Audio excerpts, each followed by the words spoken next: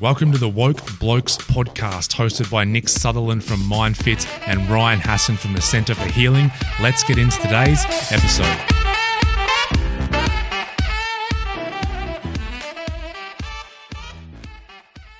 Ladies and gentlemen, boys and girls, welcome back to the Woke Blokes podcast. Ryan Hassan from the Centre for Healing here, joined as always by Nick Sutherland from MindFit. Nico, how are you, mate? I'm in anticipation. In anticipation? You've been in anticipation a lot lately. I'm great. I've watched, we spoke about the David Beckham thing, and there seems to be a lot of docos popping up. I watched the Robbie Williams one, and that was cool. And there was another one I watched as well. But it's great, all these sort of what do you call them? Celebrities or people in that space are being really vulnerable, blokes especially. So I think there's a lot of good stuff happening there with the docos that are coming out, and it's just, I think there's a real shift, and you can see, the last sort of 5-10 years there was all this let's fight the stigma of mental health and everything, and I commented to someone, Dan and Ed from Trademark, when I was chatting to them about it, and I was like, if we keep saying there's a stigma, there's going to keep being a stigma, even if we say let's fight the stigma or whatever. So I think a lot of great work's been done in moving away from it, and there's this beautiful acceptance now that we all have mental health, and it's important to look after it, same as our physical health. So I'm buoyed by that and what's going on, and it's great to have our guest on today who sort of popped up on our radar after listening to one of the episodes. Absolutely, and I'm going to introduce our guest right now. Just quickly, Nick, on that, I think you're right with those documentaries. It's showing a bit more authenticity, especially from males. And I was thinking of you on Sunday. I was playing golf with a fella, and we were walking down the 14th fairway, and he goes, you guys watch that David Beckham or Robbie Williams shows on Netflix? I'm like, I know about the Beckham one because my mate Nick was talking about it. And yeah, he was interesting because he was an older fella, and he goes, I had an idea in my head of what these guys were like, and I was completely wrong. I was completely off track. So that shows what can happen when we show ourselves. And there's older guys talking about it walking down the fairway, at golf. So it's great. It's spreading. It's brilliant. I'm another old guy that saw Robbie Williams. Okay, here he is. Are you a Robbie Williams fan, Tony? Oh, look, I don't mind a few of his songs. I went to a concert many moons ago, but I did see the doco. And, I think you guys touched on a pretty important word there, vulnerability and sharing and opening up. And if you don't do the vulnerability bit and reach out and help, you're going to be in the power of trouble because nothing will change. Yeah. I actually like a bit of Robbie Williams. He's a bit of an entertainer. I had a DVD of his live at the Albert Hall when he was doing all the old songs of like Frank Sinatra and all those guys, the Rat Pack and everything, Sammy Davis Jr., Dean Martin, and brilliant performer. So Tony, before you jump in anymore, can I introduce the guest first, Nick? Yeah, absolutely. Who was that speaking? What do you mean? Man? What do you mean? That voice. Who was it? Oh, what? I was fucking setting you up to introduce him. It was. Oh, right. Mental health advocate Tony McManus. Tony McManus is a sought-after speaker at all levels of the community for Beyond Blue and Are You OK across Southeast Australia. You may have heard me and Nick talk about those foundations in episodes past. He was the first independent chairman of a Headspace local consortium across 100+ Headspace centres across Australia. He then established the Headspace Geelong Fund. He focuses on identifying strategic mutual benefits and win-win outcomes. He was also an active supporter of the establishment of the Lara and District Community Bank. After selling his Lara-based real estate business, Tony has been passionately promoting the mental health solution of social connection through mentoring and volunteering via Connect to Grow, which I'm sure we're going to get into in the episode here. After his brother Mick took his own life, a passion in helping others with mental health issues began and has resulted in, among other things, the successful lobbying of the Geelong and Hawthorn football clubs to play annually for the AFL Beyond Blue Cup as a vehicle to promote awareness about and reduce stigma in the community about depression. He supports the Western Bulldogs Sons of the West Men's Health Project. He is a national ambassador for Beyond Blue and is a community ambassador for Are You OK? His work has been reported in the Sunday Age, the Herald Sun, ABC TV and radio, and a number of times in the Geelong Advertiser. He's a regular guest on 93.9 Bay FM and now guest on the Woke Blokes podcast. That's not in the official bio, but I'm adding that. And was the nominee for the inaugural Australian Mental Health Prize in 2016. Tony is also a member of the CEO Institute and a member of the Rotary. So Tony McManus, after that very elaborate intro, a pleasure to have you on, mate. Sounds like Tiger Woods being announced at the Masters or something. All the credentials. As I was halfway through, I'm like, this may be the most credentialed guest we've had on the show. Tony reached out, I believe, to you, Nico, after our very controversial episode on mental health foundations.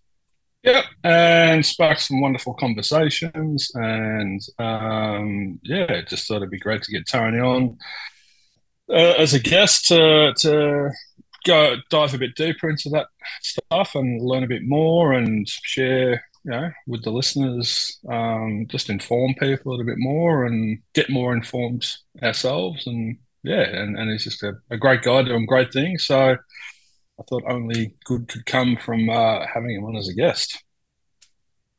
So Tony, what were your thoughts of our little, or mainly Nico's bashing of these mental health foundations?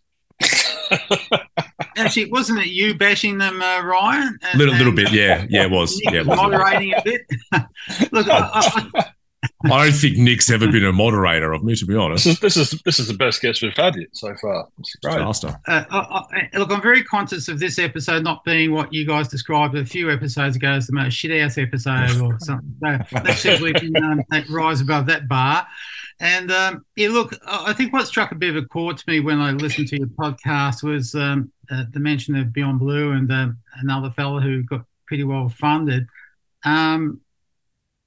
I think there is a bit of a problem with the resources for mental health across Australia. It's too easy for government, particularly with a bipartisan support, just to go, big tick has 100 million to Beyond Blue. And then when smaller on-the-ground organisations who are doing really important stuff at the coalface are scratching and fundraising and tin rattling. And that's probably what struck a chord with me, that Beyond Blue's definitely got a place. And but I would just maybe think that the budget that they get is a bit out of whack with the lack of funding for on-the-ground organisations.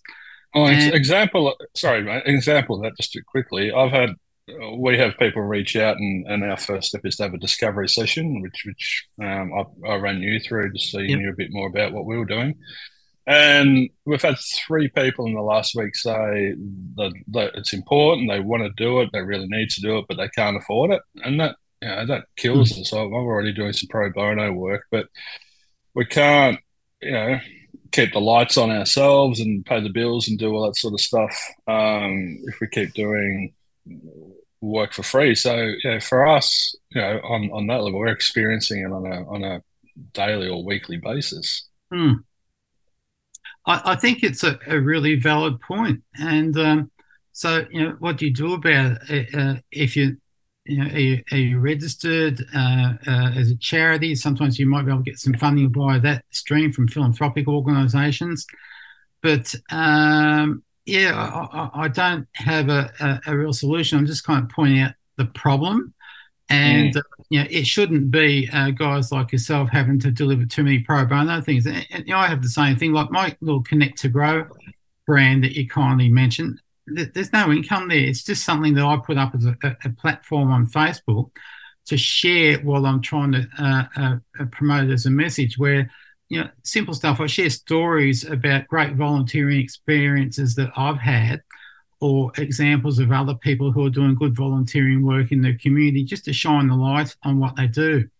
And a mutual acquaintance of ours, Shane Kelton, is a great one to highlight. Where it's amazing how when we have these conversations, all these cross threads that come up. And, I was really chuffed when Nick and I had a good chat that the name Shane came up, and I think I'd only spoken to Shane the week before, and we should give him a bit of a plug in that spirit. He's just recently published his book, and it's been fantastic to just track him on social media and see how he's going out there and pushing the message. And I think one of the issues he had in the past is that he was doing too much pro bono stuff for a major organisation, and that's probably costing him personally. So you've really got to have a boundary. And I probably the way I get by in this space is I work 3 days a week for the Geelong Community Foundation.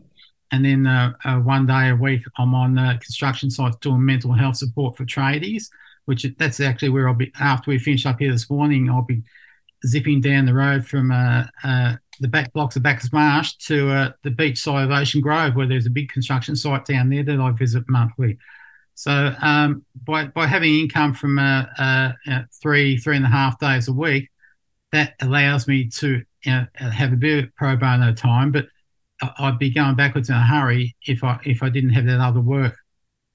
Yeah, it's that real altruism, which comes from such a good place. But for a lot of people who get into this field, especially as advocates, they really overdo it. They book. I have a good mate as well who goes and books these speaking gigs like day after day after day after day, and then at the end of it just needs some sort of hibernation to try and recover from all that, because this type of work, it's not just I'm going and giving some sort of talk on logistics or strategy in a business or something like that. We're going into the deep topics of depression, anxiety, mental health, and then we're oftentimes after that speaking to people one-on-one who are going through something and opening up, and it takes a lot of our energy to do all that. So can you just fill us in, maybe, Tony, on a bit of the connect to grow? I'm quite interested in that. Obviously using this social connection and the volunteering dynamic to help people. Before we dive into that, because it's going to lose the context, I was watching a Ram Dass going home documentary last night where he was, after his stroke, he was passing away. And he was crying a lot. Not in the episode, I read it outside of it, but he was crying up because he hadn't set himself up for old age, and he couldn't foresee, obviously, he was going to have a stroke and need a lot of care. But all the charity work he did, all the giving, he forgot about himself or his future self. Yep. And so after he had this stroke and he was living in a home in Maui where he's doing lots of healing for himself and whatever, and he was still teaching, but everyone had to scramble, like, well, we all need to try and chip in and buy this house for him or get this support worker in or blah, blah, blah. So, it's really important not to neglect. You can't help others if you're in the gutter with them, is the old sort of adage. So, just wanted to... No, good point. Often when I speak, the title of my presentation is Self First is Not Selfish. So you've got to make sure that you're fitting well in all aspects and all the ducks are lined up in a row. Then you can give and help others and be a better parent or a better mate and so on. But if you give, the example Nick just gave was a really good example. It made me reflect on an example I heard a while ago of a guy who was in Rotary who he might be a news agent or something like that, and he spent the bulk of his time and focus on Rotary pro bono projects, ended up losing his business and end up retiring to have to live in a caravan. So it's pretty important to have the boundaries so you do a bit of your passion, but you can't neglect the basics of paying the bills and putting aside a bit for retirement. It's about finding that balance, isn't it? It's like, all right, I'm gonna give, but I can't pour from an empty cup, so I need to keep filling my cup so I can keep giving from it. Yeah, so for me, at the age of 50, I was pretty well set up financially. I'd just sold my business, but unfortunately my ex-wife pulled the plug on our marriage. So again, at the age of 50, I was out of work, out of love, and there goes 50% of my assets. So it's been challenging, but I'd have to say, having got through that decade and just only turned 61 last week, I might have half my assets, but I'm twice as happy. And yeah, a lot of that is full credit to my wife, Catherine, who we only tied the knot 12 months ago after, Congrats. thank you, an 8-year relationship. And as we speak today, I've just got back from 9 days road trip around Sydney, Central Coast, Port Stephens, lovely part of the country. And yeah, back at work yesterday and today. So in terms of back to your question about connect to grow, I like to keep it really simple. So I'm kind of sharing stories that if they're applied or people take on the thought behind it, it might lead to a bit happier in the workplace, a bit happier with the social connection through shared experiences. One of the things that my interest in, and what attracted me to you guys too, is interest in military history. Not that I've been in the service like you guys, but there's just an interest that's evolved there. So, I connect with people who've got that kind of interest. So through that, I've been volunteering up in New Guinea, in some quite remote places. And while I'm up there, I explore what's the local military history. And a place called Aitape up the northwest coast of New Guinea, we did some volunteering on a little tropical island off the coast, but that was the location of an infamous incident from World War II where a guy called Sergeant Leonard Siflett was beheaded. And it's an infamous photo in the Australian War Memorial that I saw as a kid. But then I realised when I was up there volunteering, wow, this is where this incident happened. So we actually did a bit of research and tried to find out exactly where he might potentially be buried. Couldn't find him in the end, even though we engaged the Army's Unrecovered Casualties Unit with cyclones and tsunamis that have gone through that area. It's a bit hard to work out exactly where people thought he might have been. But it was a great experience to just try and celebrate his memory. And through that, we actually had a ceremony in the local town up there, and the local villagers renamed the town square after Leonard Siflett. And we had like an Anzac Day type service, and the Australian flag we used in that service, I brought back to Australia and found that Leonard had a surviving brother living in a retirement village up in Ballina. So I was able to present his surviving brother a flag from where we had the service over near where he was executed. So that kind of stuff, it's just moving. And the connection with a fellow, I think he's in his 90s, it wouldn't have happened if I kind of didn't pursue my interest in military history there. I did some volunteering in a place called Popondetta, which is up near Kokoda in New Guinea, with Rotary. And the reason why I picked that location was it's only about 80k to Kokoda. So I managed to negotiate a day off, and it took us about 3 hours to go to 60k because the tracks aren't too good, and have a wander around some famous sites in the town of Kokoda itself. And because we were there with some locals, we did a lot more than you'd normally get to do when you fly in, fly out and do the Kokoda track experience, which I will avoid like the plague. I'd have to confess to being a bit too lazy to do the necessary preparation to do that trip, and age might be getting a bit past me too. But I've done 10 minutes. That sense of belonging. We've got the 5 fundamentals in the mindset program, and the second one is our basic human needs. And one of those basic human needs that really needs to be met is that sense of belonging, that sense of connection, that sense of community. That's why we have memberships and men's sheds and family. It takes a village to raise a child, all that sort of stuff. So isolation is massive, and I think we're still feeling the effects of COVID from lockdowns and isolation. And I won't go into the politics of it, but there is a ripple effect through adults, but also through kids as well, because those formative years of forming friendships and connection. So there's a lot of work to do, I think, in that space, which is great with what you're doing. And I was interested, mate, as well in the conversation we had. And you said, when you first started with Beyond Blue, it was a great organisation. It was fairly small, and then, it's kept growing and growing and growing. And just can you just sort of educate us a bit about, these mental health charities and sort of where they're at now compared to maybe where they were in the past? Yeah, I think unfortunately it's become a big bureaucracy. When I first engaged with them about 2006, 2007, they had about 24 staff, and they've now got 300. And I just question, what we touched on a bit earlier about if you've got bipartisan government support, it's become fairly bureaucratic, and it's hard to work. What's the KPI for success? And you probably just look at the basic suicide rate per day in Australia. When I first started with them, it's 6 or 7. It's now 9.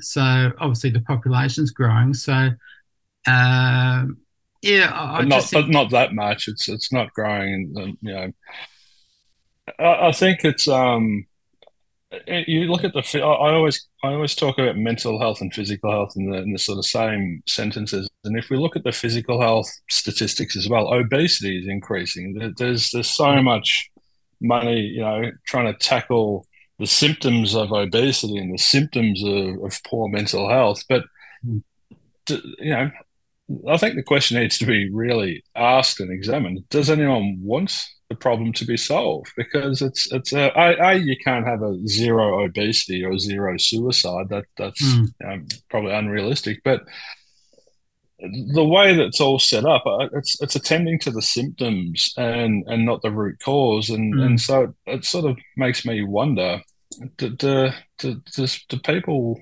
want to solve, the issue here, or is it just a box ticking exercise? And yes, we're dealing with it. Yes, we're attending to it, and yes, mental health is important. And there's a lot of waffling. There's a lot of talk about it, but the actioning on the root cause is, I don't know. It seems to me, from my perspective, to be not really existent. Yeah, I think part of the problem is there's a lot of government departments trying to work in the space. Call it Department of Health, call it Beyond Blue, and then you have the private sector. What they're doing, there's some good private facilities. Another issue I really and then there's the charities as well, though. So there's sort of 3 different sectors there, isn't there? Yeah. I wouldn't put say like, would you call yourself? You wouldn't call yourself a charity, Nick, would you? Or no, I'd be in the private sector, same as Ryan. So it's very challenging, and part of the problem, like I said earlier, is it's too easy for government to say there's 100 million to say Beyond Blue. Tick. What else have we got to sort out? Whereas that's not really. Well, $100 million with 300 people, like that's a pretty big asset. 100 million, 300 people are dedicated to. I don't even know what they're dedicated to. Like, I hear so many interesting concepts like fighting mental health. Like that's just completely. Well, it's important that we all know the metric, isn't it? Like, is it suicide? Is it the amount of people doing sessions? Like, I know from the addiction treatment industry, it was just the people through the door. It doesn't matter if they're the same people coming back in 3 months' time. It was literally the people through the door as opposed to outcomes. So it'd be great if we could know what the actual metric is for success here, as opposed to just handing out the money and going, well, I'm sure it'll go to good use. And if we can all get on the same page and all come to an agreement that fighting mental health is silly, it's just, you've got to stop using that silly language. I heard an expert the other day, in inverted commas. As soon as you think you're an expert, you're done, I think. And he said, anxiety is a mental illness, and it was such a blanket black and white. And I was like, if these kind of people are getting airtime and putting that message out there, that's just going to send us backwards, because anxiety is not mental illness. Anxiety is a very healthy emotional response to have in certain situations. It becomes problematic if we're in fight for too long, and can create poor mental health, and debilitating mental illness can occur, as I've experienced. But anxiety and depression are not it's not mental health, but they're not mental. They're not just mental illnesses. And oh, Mandela quote, education is the most powerful weapon we have in which to change the world. That's where I feel the missing link is in educating and speaking about it in proper context. And it's just not happening. Yeah, I think there's a big focus on the acute mental health space with research and what's that's the symptom. That's the symptom, though. Yeah, and I take it back to try and keep the solution simple. And one of the examples I can give you is that tackling intergenerational poverty, single parent families. I got involved in a program called the number 2P, which is taking learner drivers and helping them become probationary drivers in families where they either don't have a car or the parents don't drive. And I did that program locally here in Bacchus Marsh, and I got matched up with a kid who's a Tongan background, dad's in New Zealand, mum's here, doesn't drive. So I think we achieved some great goals. It wasn't just giving him the 100 hours in the car. There was 100 hours of talk time too. So we're involved into a really good mentoring relationship. And I shared with him the template that I give out whenever I do a session that highlights yourself, relationships, finances, health, both physical and mental, what you do in the workplace or school place, and what you do in your leisure time. I said, look, any time you want to talk about any of the issues in these boxes, it's like an agenda. Go for it. And, we'd have some great discussions. And over it, because it straddled COVID, it took about 3 years to do it. But I kind of got the win-win stuff happening out of it. I mentioned earlier my interest in military history. Living in Bacchus Marsh, I knew up at Seymour there was a Vietnam War Memorial, 2-hour drive. No way, no, my better half would want to go for a 2-hour drive to look at an old tank and helicopter on a pole up in Seymour. But I tell you what, the young bloke was more than happy because 2 hours there, 2 hours back, there's 4 hours off his 120 hours. So you kind of get that combining your interest, your passion thing happening with helping someone else. So you get that benefit, the warm, fuzzy feeling back to you, helping him along his way. And we finished about 18 months ago, and we still ring every now and then. And so that, to me, we need more of that. Like I spoke to a Rotary Club, and I mentioned that example, and they said, we give a fuel voucher to that L2P program. I said, have you considered doing some mentoring and actually jump in the car and do some of the driver training with them too? So, which to me was a really good fit with Rotary because of that giving back to local projects in the community as well as overseas stuff. So people just think that money is going to solve all the problem. No, it's great that win-win situation. I'm doing some charity work for 3 days leading up to Christmas down on the Bellarine Peninsula. Cool. I'm taking this guy out on the golf course for 3 days. He's got some mental issues, and just taking him out there. And I love golf, and I'm going to take him out in the links and try and do some generous of you. How generous of you. I know. I'm altruistic at my core. And, you do know you've got your work cut out with that one. Well, he's an interesting guy. So I'm going to have to try and build some rapport there with him. He's got a lot of defenses up. He's going to be an interesting character. So I'll let you know how it goes. That's just raised a bad thought for me, Nick. Last time I played in a golf game, I won the Naga Award. 10 years ago. I have not played around since, but one of my daughters is getting married next year, and guess what the Bucks party is going to be? Golf course. Great. Get back on the bike. What's the Naga Award?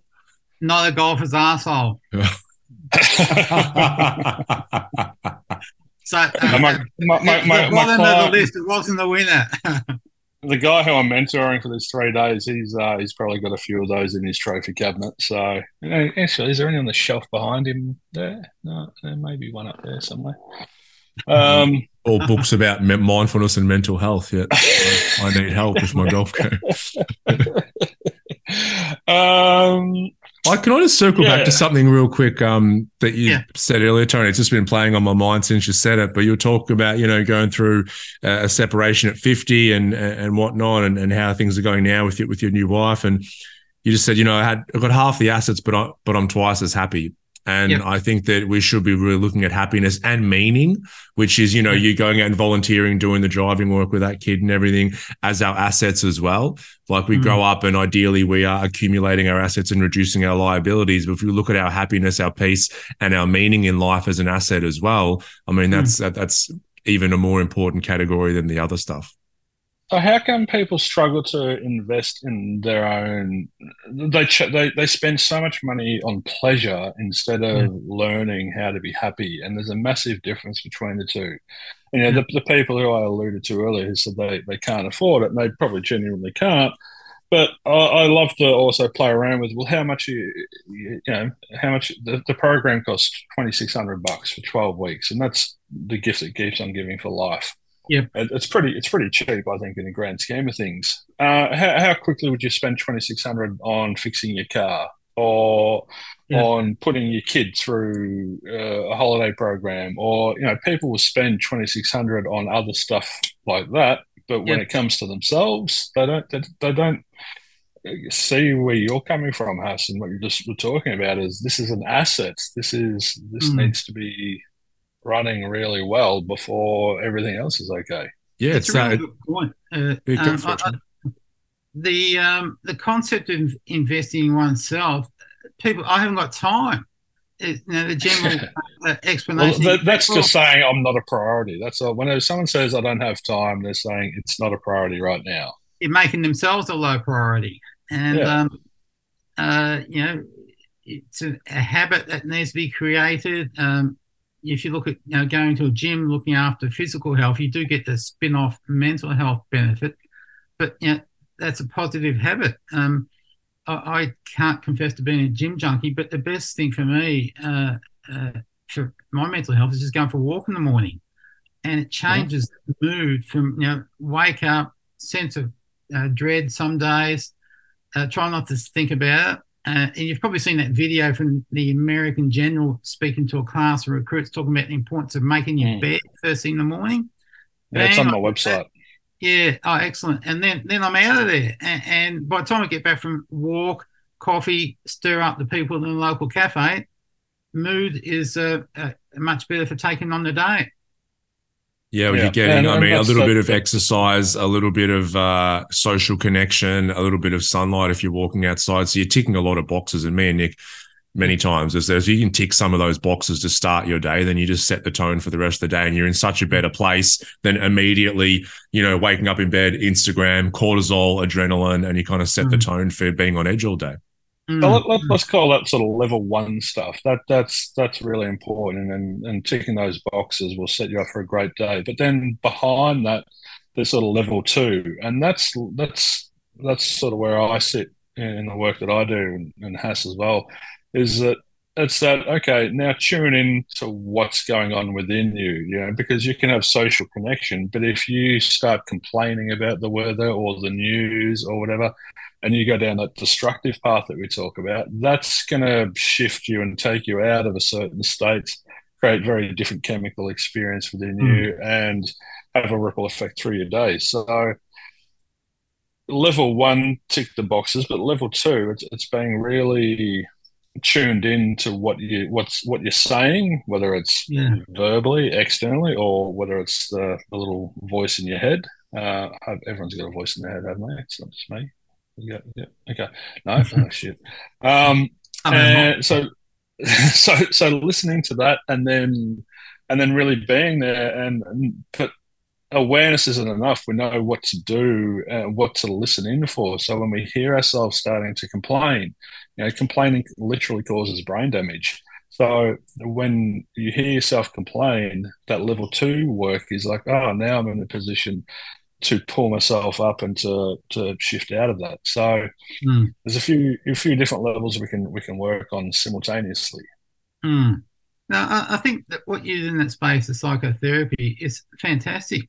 I think it's kind of in between that heavy acute stuff it's almost, you hear that phrase, the missing middle ground of, the work that needs to be done in that space, and simple stuff like. Well, I'm dealing with acute people. I mean, we're both dealing with people in acute situations. I've had someone come in and their whole world's just falling apart because they're going through a separation, or someone in their life is just in deep suffering, or life's happening to a massive degree for these people, and they're spinning and spiraling, and we sort of attend to them the same as we attend to everyone.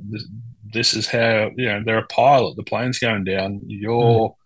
You've got the hands on the control. This is what you need to do to start correcting things and getting things back on track, and not waiting for them to crash and to hit rock bottom and then to try and clean up that mess, but to catch them on the way down and give them what is required, what we all need, but not. I've talked to a lot of clients lately about how we all have a very powerful mind, and mine's so powerful it prevented me from opening the door. It kept me safe. Wonderful. And I'm so passionate about doing this work because an untrained and an undisciplined mind left to its own device is going to cause, naturally, it's going to cause a lot of unpleasant experiences for the self and for others. So learning how powerful our mind is, training it, disciplining it with a few little things each day or whatever. It's just, if more people can get hold of their own mental health and start attending to it, those numbers that we were talking about earlier, the 9 a day, that's naturally going to drop. But I don't see enough people doing the work, as we call it. What are your thoughts on that, Huss? I agree. It's also, there's many factors, right? We all have an individual responsibility to ourselves and our physical and our mental health. And then there's also the societal factors. And before, when you were comparing physical and mental health, it made me think, like, you're right, like obesity is rife. It's one of the biggest killers we have. I think for the first time in human history, more people around the world are dying from overeating as opposed to starvation.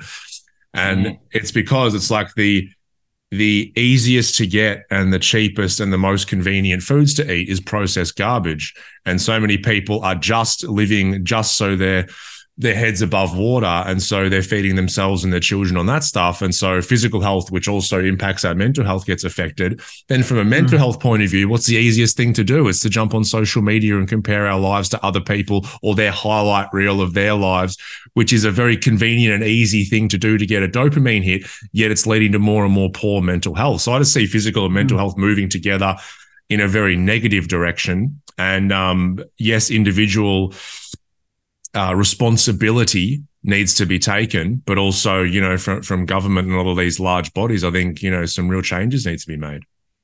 And poverty. So sorry to jump in, but Tony, you also mentioned, poverty and these, poverty-stricken cultural groups and certain areas, homelessness, all of that plays into it. Dr. Carl Hart, who's one of my guys who have read a lot of his books on addiction, and he got into the space because he grew up, I think it was Detroit, and he thought that crack cocaine was the big problem with Detroit and the neighborhoods that he grew up in. So he became a neuroscientist and a researcher in that because he wanted to eradicate, the drugs and that problem. And as he got into it more and more, he realized drugs weren't the problem at all. The poverty and the groups that were barely scraping by, and the problems were around long before crack cocaine hit that town. And so there's so many largest macro problems to look at. But also, fathers not being present in the young boys' lives is a massive problem. And Johan Hari's work, it's not the drugs, it's not the addiction, it's that sense of belonging that we keep coming back to. So disconnection is massive. But once again, those basic human needs, they're your needs. They're yours to. If you're feeling lonely, it's for you to pick up the phone and ring a friend and organise to catch up with someone, or to go to a men's group or a community event, or start volunteering. We need this self-agency, I think, is really lacking. It's when Tony, you were talking about the driving thing and everything and the mentoring, it just had me envision that father figure. And it's something that is very much needed, because I can't tell you the amount of people that have come through our doors who are struggling because they didn't have that father figure, or we will see a mother there who like, I can't, he's playing up, he's all over the place because there's no father figure there. For men, we're talking about men's mental health here specifically, it is so incredibly important to have some sort of father figure. And that the program I gave the example of, I notice too often the car that should be out in the road doing lessons is just sitting in a car park. So it's been underutilised. So, so that's where I try and highlight simple things. The investment's already there in the car and it's available, but it's been underutilised. So, hopefully someone who's listening today might take inspiration and go and check out their local L2P program. Help us become part of the solution. All the resources in the world are useless without people using them. So it's a great point you raise there. And the definition of health is a state of complete mental, physical, and social well-being, and not merely the absence of disease or infirmity. So it's not just not being sick. It's about thriving and turning up and looking after, attending to your mental health, attending to your physical health, attending to your basic human needs, and getting that social connection. I'm on 40 acres. I don't have any friends up here, but I'm going to the local men's group occasionally. I've stopped going because it was too much for work, and then going to hang out with the men's mental health group.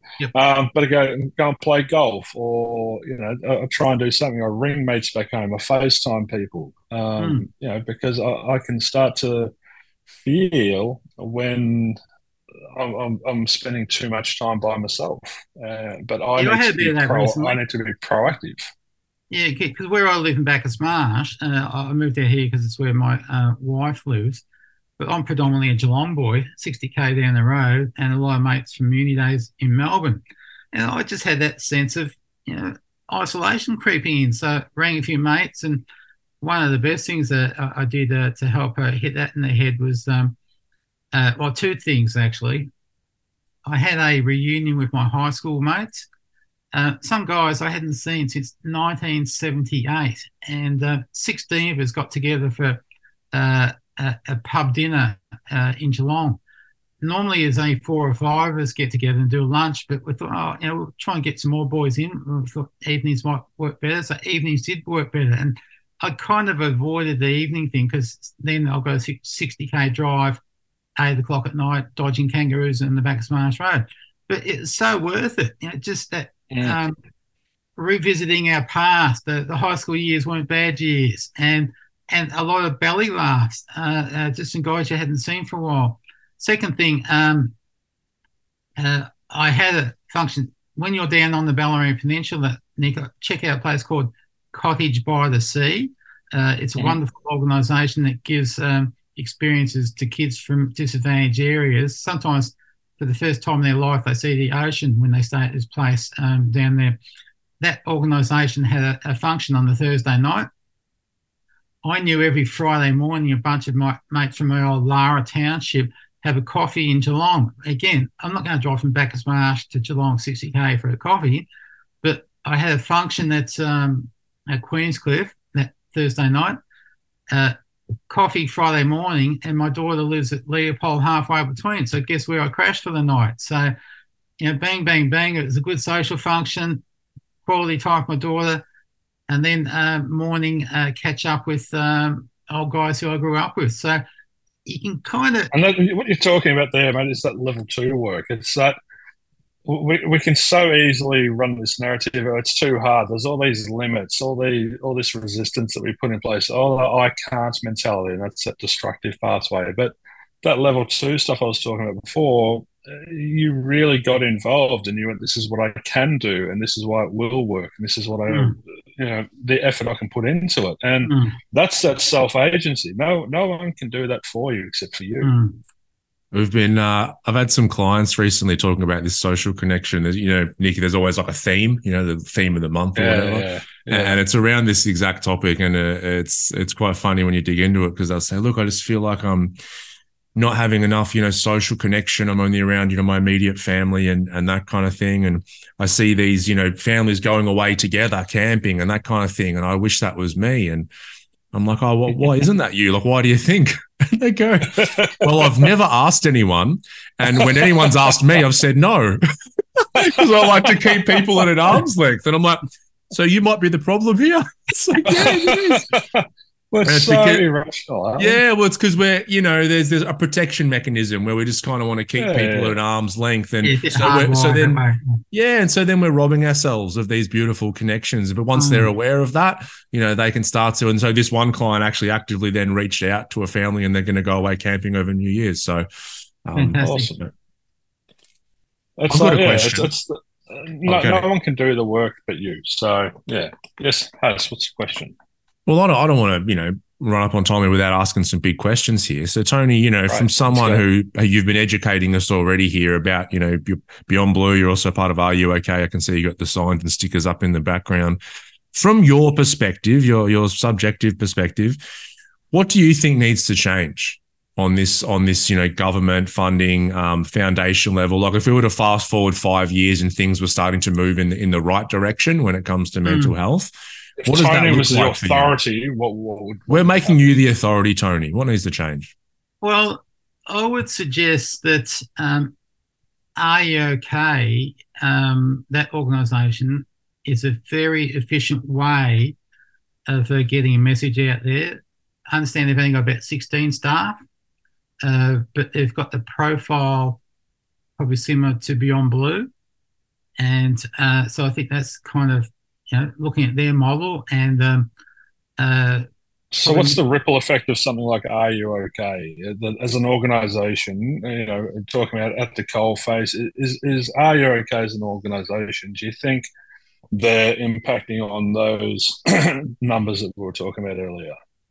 I think both Beyond Blue and Are You OK are helping with increasing awareness and what kind of goes awareness of what? Awareness of what? Awareness of being able to talk about the issue and overcoming stigma is a big thing. I like the way Are You OK has evolved from a one-day event to multiple things throughout the year. Like there's in the transport sector, there's a rail Are You OK day. And a lot of the recent messaging has been along the lines of make every day an Are You OK day. I kind of put a bit of a spin on Are You OK? And some of the examples I gave earlier, I say, well, don't forget to do a bit of RAK, random act of kindness, hand in hand with Are You OK? So, but then you've got the on-the-ground stuff. So there's different levels here. There's the awareness level, then there's the triage level, and then there's the education level. So all of those different sort of sectors need to be sort of working hand in hand, don't they? Yeah, and it's got to be like Beyond Blue is essentially Melbourne-based and has that ripple effect of what it can do out of Melbourne. Are You OK is Sydney-based, so you get a bit of a ripple out of Sydney. But there's got to be local, easily accessible things too, and that's where, at the far end, what I do and what you guys are doing, that's the local service, but it's probably not as well funded as some of these other organisations. And, so it's challenging. It can be really overwhelmed with what to do. But if I had the magic wand, I would be reducing the budget of the big organisations and making sure that the same amount, not extra money, is spread across local regional areas. It's kind of done in a way through what they call PHNs. Private health networks. Yeah, but again, they're a bit bureaucratic, and I think they seem to fund other bureaucratic organisations. I'm not sure if they do too many organisations like ours.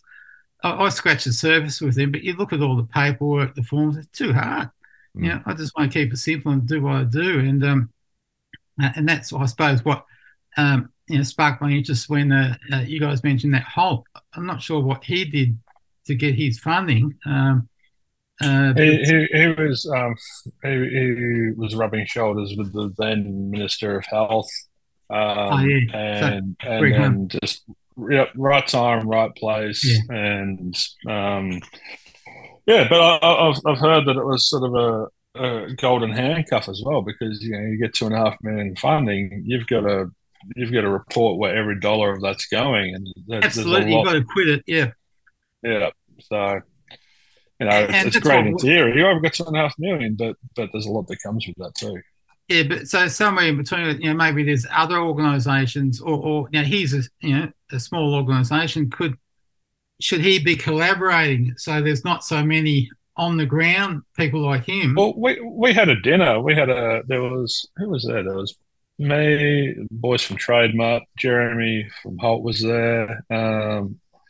Adam Velasco, I think he was there. And so there was a few of us, a few different organisations there having this dinner, and you left there, and it was all noise, noise, noise, noise, noise, noise, and then absolute, radio silence after. Yeah, That's not. I'm not throwing shade at anyone there. It's just we're all running our own businesses or yeah. charities or whatever. But you look at the effect of them, and 2.5 million to go and speak at breakfasts on trade sites and whatnot. And having been there, you just like, everyone's doing the best they can. So you can't sit there and pot anyone and say you're not doing a good job or whatever, because that's not fair and right. But Everyone's I think doing the best more they can. the randomness of how he managed to get his funding, and there might be another Holt out there that could do just the same stuff, who has not got access to that kind of funding. So yeah, and it probably breaks down because the government is got the pot of gold and they're dispersing it, and what you have to go through to get into that pot is difficult. And the other big picture thing is Victoria, it's obviously safe labour everywhere, and I've seen in Geelong where there's some very safe labour seats in low socioeconomic areas. All the on-the-ground services, or a lot of on-the-ground services, they're just losing their state funding because of the mess in central Melbourne with all the major projects running over budget, and the money that's being blown to not to have the Olympics and all that. So it's hard to be optimistic about who's going to pay for stuff. So I think my message would be, not saying I'm the be all and end all, but I'm mucking around on the side. I'm not costing public dollars, but I think I'm making a difference. So maybe if you can just make a difference in your own patch and start off with one person, then two persons, that's part of the solution. If we can many hands make like work. Yeah. So, yeah, it's really important what you said as well. It's like we might start a private thing because we see, hey, there's a real missing piece of the mental health care puzzle here. So I'm going to go out there and I'm going to make something that fulfills that need. But then if I am then to go for funding with that, because people like who came into MindFit and said I can't afford it, well, now I'm going to try and be eligible for funding.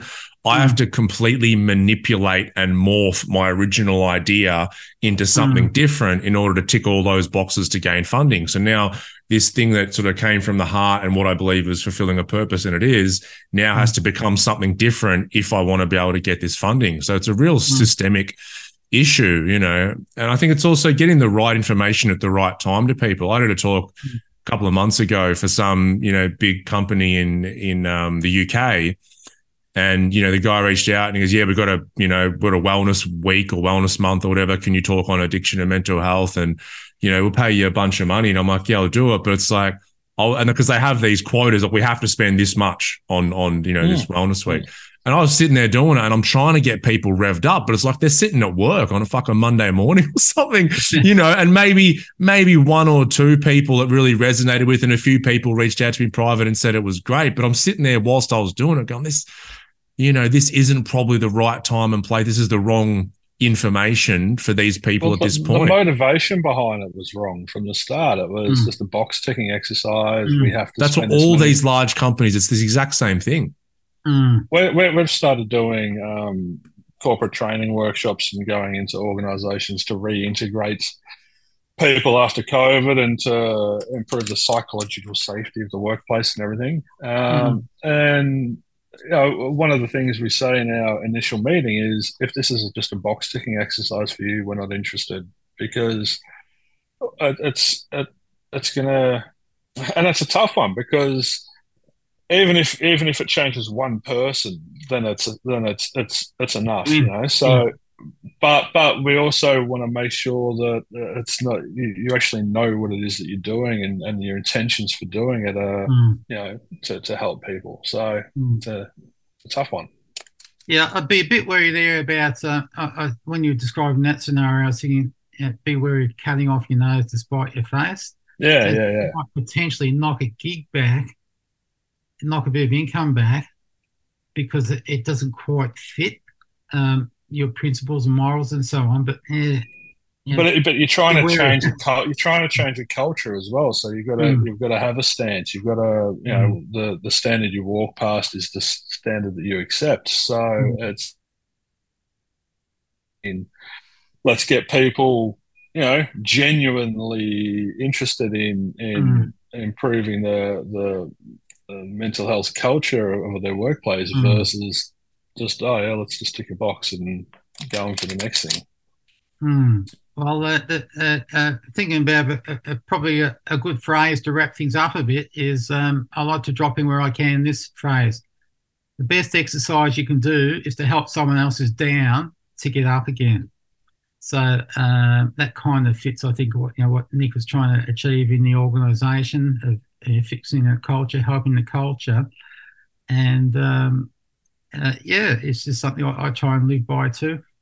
Yeah, and it comes back to a lot of your ethos of that win-win, Tony, where it's like, you know, we're obviously helping someone who's down by helping them get up. First of all, we make sure we're okay, but then also, you know, we're deriving benefit from that.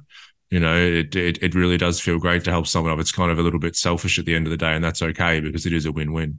It's ongoing maintenance for me to do that, but the initial thing is, you shouldn't do that just because you don't get a benefit. I said, well, maybe, you know, it's a win-win. So where's the problem? But that's part of the perception, the change.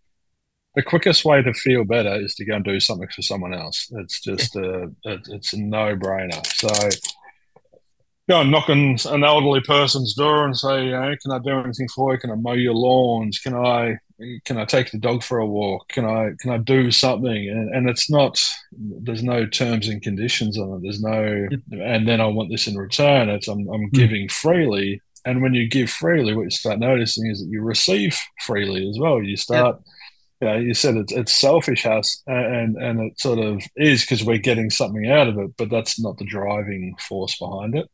What you just described then, Nick, is one of the things that Are You OK did really well during the pandemic. They produced a template, A4 with four little, you cut into four little messages, where you just put it in the letterbox or under the front door of a neighbour. And it could be the elderly person. Say, look, can I help you go to the shops? If you can't get to the shops, can I walk your dog? Anything else I can do for you? Because, you know, people were stuck at home, particularly the elderly were isolated. So again, that's simple on the ground solution stuff.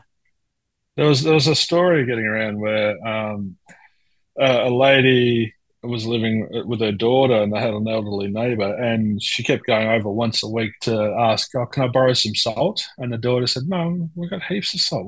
It's just stockpiling salt. We don't even use that much salt. Why are you going over there? And she said, it's not about the salt. It's about, you know, this woman is of value to the community, and it's a social interaction. It's engagement. I just loved the philosophy behind it. I thought it was really beautiful, and it's so simple. It doesn't cost you anything except 5 minutes of your time. So I feel changed. I feel you look changed. Look at you. No, there's been a shift.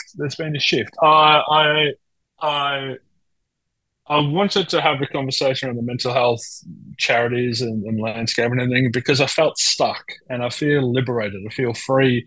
There is a place for everything, and I confess I was caught up in, and because it's so important to me, the creating change and reducing the numbers and everything. But the Are You OKs and the Beyond Blues and the Holts and the Trade Mutts and the Centre for Healing and the Tony McManus and all of this stuff, it's all part of the ecosystem, and it all has a place. And if you change one person's life or one person's day, then that's enough. So power be to all of it.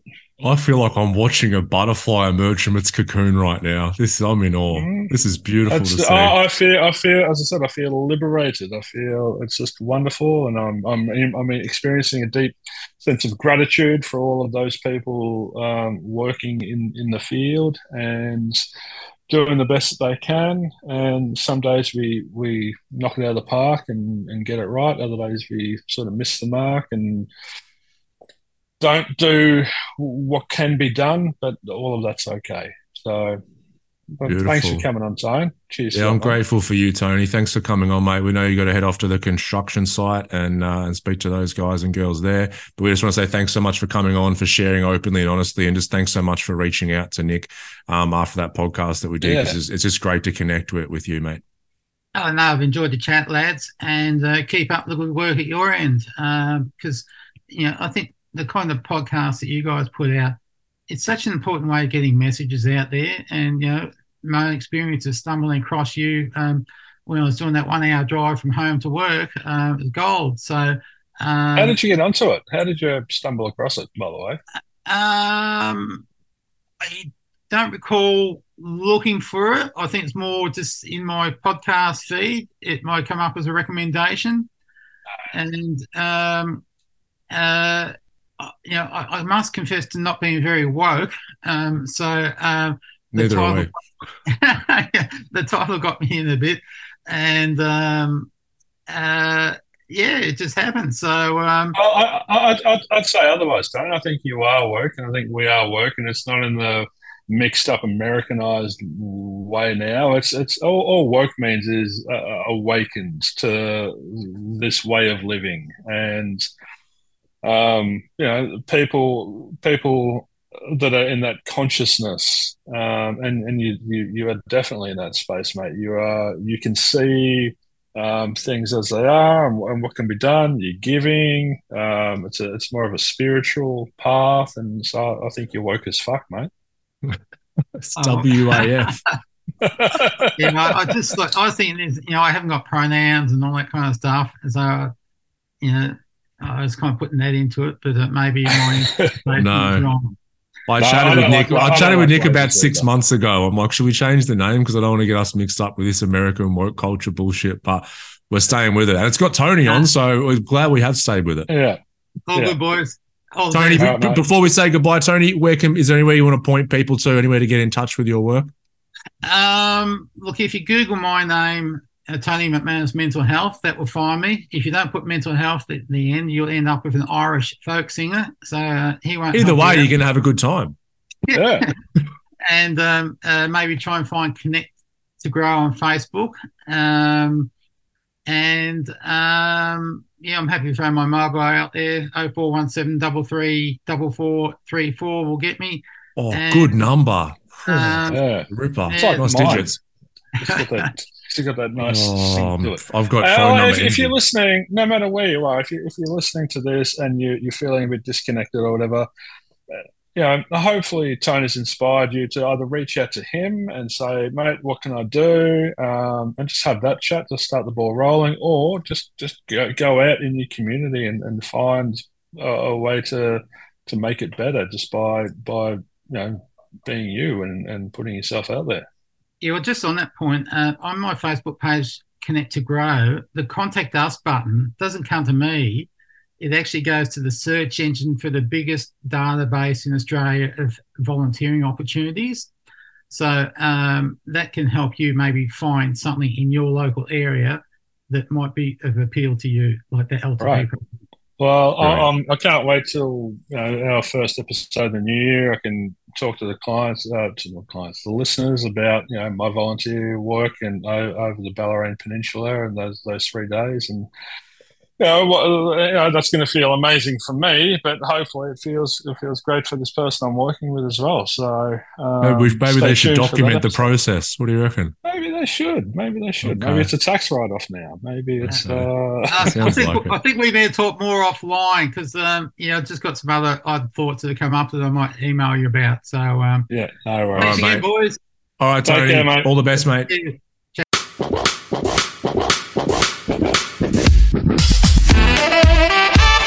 Thank you for tuning into the Woke Blokes podcast. Please don't forget to subscribe to the show. Also leave us a 5-star rating. We thank you so much and we'll see you all next time.